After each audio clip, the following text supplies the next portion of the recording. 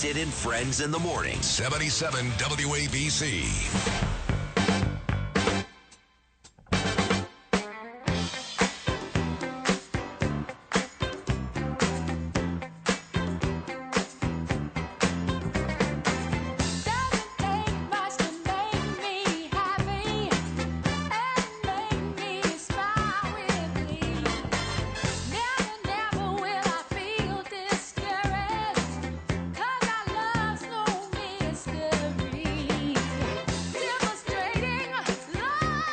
Every night at the sports bar downstairs of my hotel, Danielle gets carrot cake.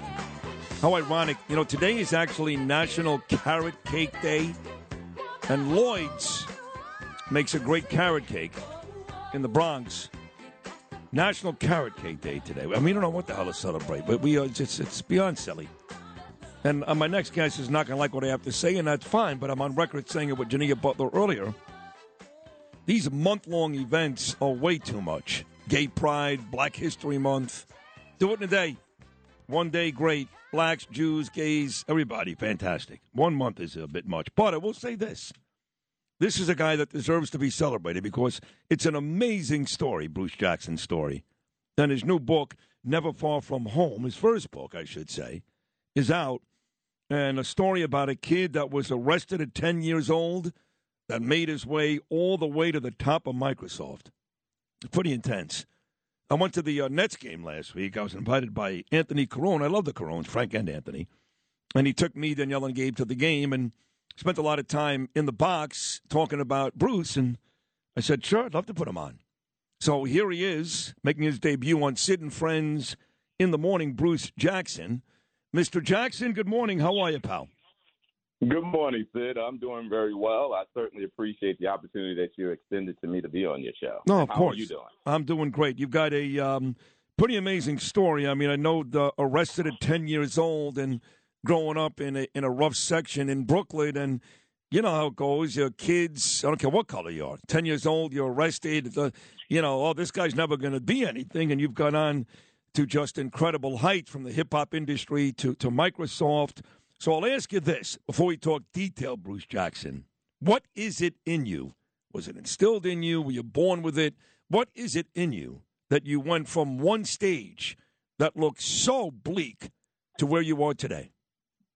I mean, Sid, when you grow up in the inner city in Brooklyn or any inner city, you always have 1 foot in and 1 foot out.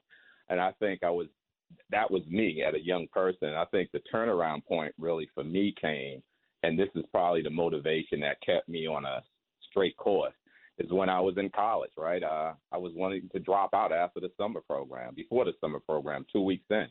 And I had to call my mother and my aunt to get approval. And my mother, being a loving mother, said, if you're in that much pain, come home.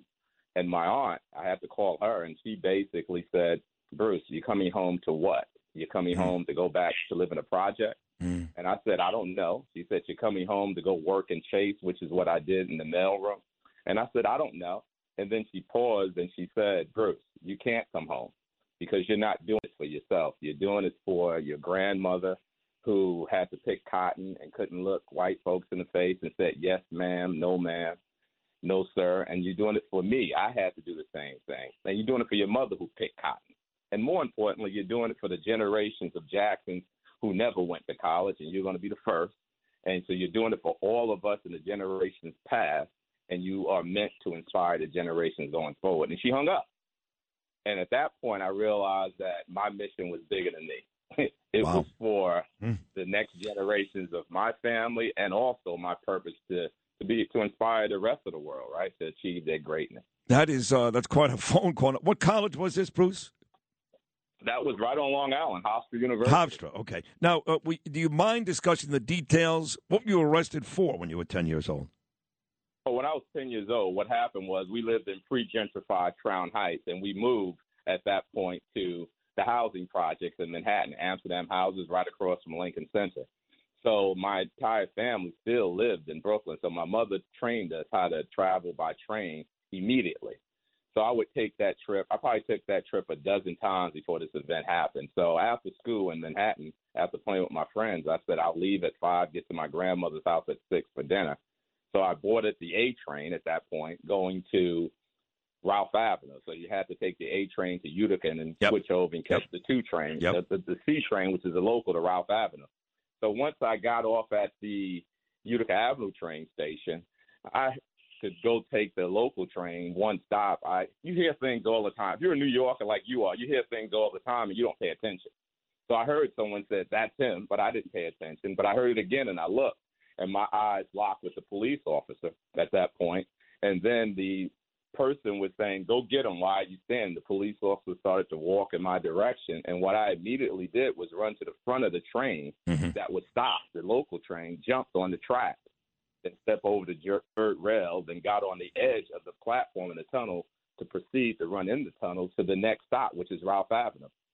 So I did that. But, in the trains, they always have these exit signs. So I thought I could make it escape to freedom and get to the streets, but I couldn't really lift up the wooden steel door. But the point here is that you didn't do anything illegal. That you were pointed out. You were innocent.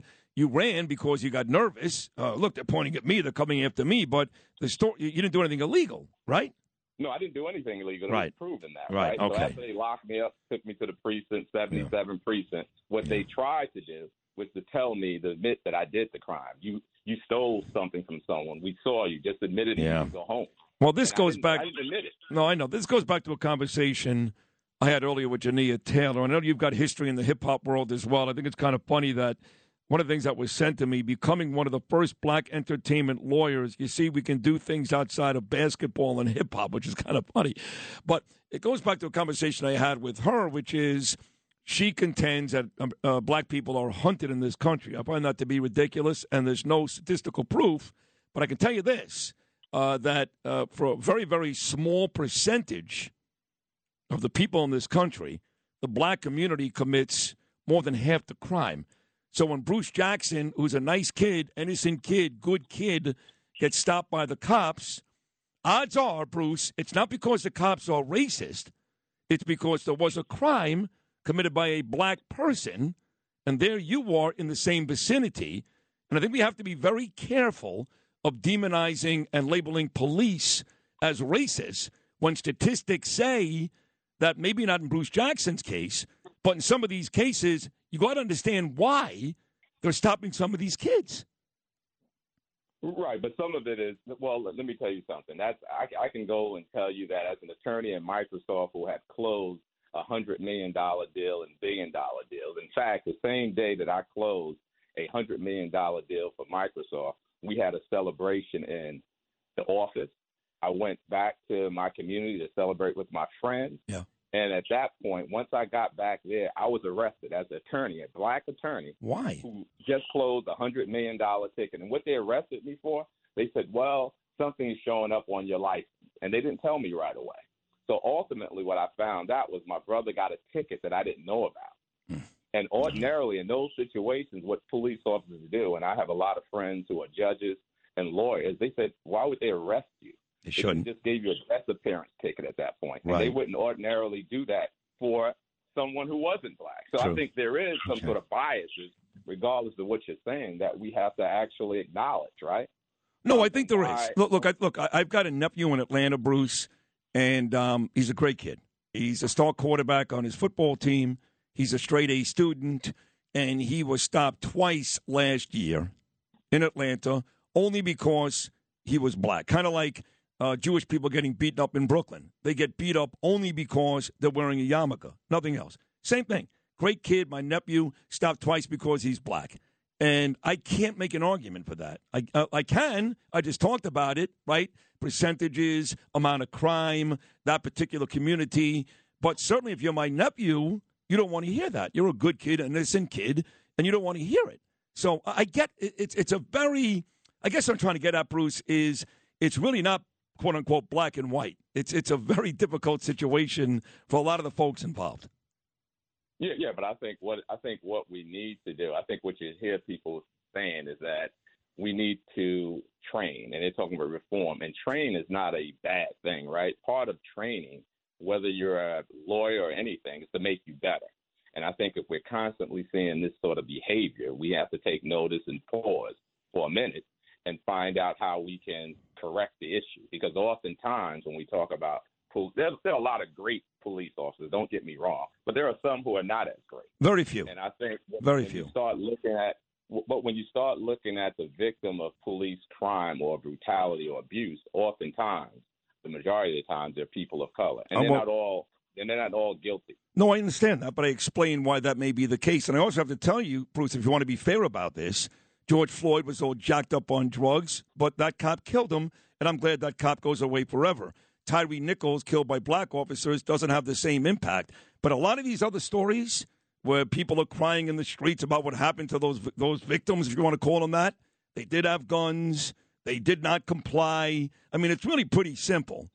Even Michael Brown, if you comply, odds are you're not going to die. So it's easy to talk about police reform. What about explaining to the young kids, if a cop stops you, shut up? Well, I think they do, right? And I did that as an attorney. I know my rights, and I got arrested after closing a $100 million deal. I got arrested when I was one of the top entertainment attorneys in the industry, right? The second time, right? Yeah. For just parking, and allegedly they're saying the reason for the stop was that my car tint was too dark. That's not Those right either. are just the sort of tools that police officers typically use to stop you. Right. So I'm looking at my own personal experience as someone who didn't commit any of the crimes that they accused me of, right? Yeah. But I was arrested, and I'm working for the top 5 company in the world, closing deals that the majority of people never get the opportunity to close. That's true. Or the compensation of those deals. Yeah. No. So why am I arrested? And my colleagues and I talk about it all the time. I can close those deals and walk out the office, and they realize I'm equally respected as they are in the office. But we talk about it. He said, Bruce, when you leave, you're a black man in America. When I leave, I'm privileged.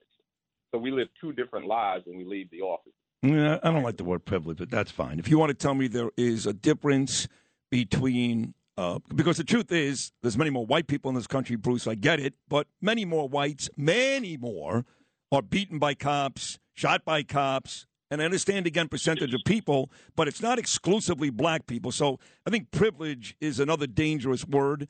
You want to tell me that black people are treated differently than white people? I'll give you that. I'm not blind. I'm not stupid. But when you start to use the word privileged, then you really start to talk about kind of a class system. And to me, that's a gross exaggeration. That's me. Right. No, I get it. But what you say, Sid, that one of the things I say, and which is why I want to inspire people in my book, and it's people who are from the urban area, it's people who are from rural area, right? Because I do realize you have Caucasian people in middle America rural who don't really have the tools that's necessary to be successful. So what I'm trying to do is not try to separate people. I'm trying to let's deal with what the issue is and what the issues are. Right. And I'm trying to uplift people who are women. I'm trying to uplift immigrants. I'm trying to uplift people who are part of the LGBTQ plus community. I'm trying to uplift, like I said earlier, is people in both rural and urban America to reach their potential. And the reason why, and all of us have blockers, and we have to acknowledge that, and we all have to come together, and hopefully we can, what I can do is give people proximity and they have empathy, and we all work together to create a level playing field for everyone. No, it's not quite there right now. No, we're not there. If you get a kid from wherever you are, say Brownsville Projects, and you place them in, you're from New York, let's say Garden City or Scarsdale, that kid would do well. And if you take a newborn kid from one of those affluent communities and put him into an urban community like Brownsville, he wouldn't do well. And you have to ask yourself why. That's it's fair. About the environment. It's about access to resources that help people reach their potential. And I think that's the issue, right? That's fair. No, that's fair. To be honest with you, is Microsoft is a company that really tried to help level the playing field. And one of the things I did a few weeks ago, I went to Brownsville, and it's all about broadband. And people are saying now, God, we need to give everyone broadband as a result of the virus. And I'm like, well, we all knew that. People in urban America, people in rural America need broadband because it's a gateway to education, is the gateway to health, right? Because we got telehealth now. Is the gateway to training. People get trained on the internet. It's the gateway to looking for jobs. So everyone doesn't have broadband. And in Brooklyn, for instance, 40% of the people do not have broadband. And it's not the people who are affluent. And people in rural and middle America don't have access to broadband. We need to get it to them, too. So it's all about what I'm trying to do is saying, let's build a country, a world, where everyone starts out on the first yard line, not some people at the 50 and others at the 4. Let's give everyone the access to resources that they need to reach their potential so they can reach their greatness. Well, I couldn't agree more. What you just said, Bruce, I couldn't agree more. I also think you're the perfect voice for it. Again, growing up when you did, where you did, going to law school, Georgetown, now working at Microsoft. You're a very inspirational figure, very inspirational. So I think you're the perfect voice, because I do agree that there are communities and neighborhoods and folks that don't have the same advantages that others do. I'm not going to argue that, because that's just not being fair. I do. But I would say this on the way out. While we talk about the crimes committed against African Americans by cops, by white cops, and I said this to Janae earlier, what I very rarely hear African American people talk about is the overwhelming amount of crime committed against black people is by black people. See, that's the inconvenient truth. Much easier to talk about white people and cops. It's minuscule compared to the black-on-black crime. When is that conversation going to really take place? Right. I think what we should focus on is crime against anyone, by anyone, is bad, right? And I think that we should not try to deflect the fact that there is crime committed by whites against blacks by saying blacks are committing crime against blacks. We need to deal with that. You're absolutely right. But we need to deal with the other part of it as well. So I think let's not try to separate the issue. Let's try to come together and deal with the problem of just crime being committed against innocent people. I like that too.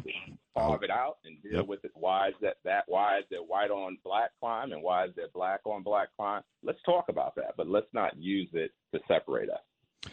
I like it, Bruce. This book, Never Far From Home, is a great book. My journey from Brooklyn to law school to Microsoft. You really are an incredibly impressive individual. I wish you nothing but success with the book. I'd like you to keep coming back on this program and keep talking. God bless you, and we'll talk again very soon. Great stuff, Bruce. Thank you. And God bless you. Thank you. Hey, take care. There he is, folks. Bruce Jackson, once again, the book is Never Far From Home.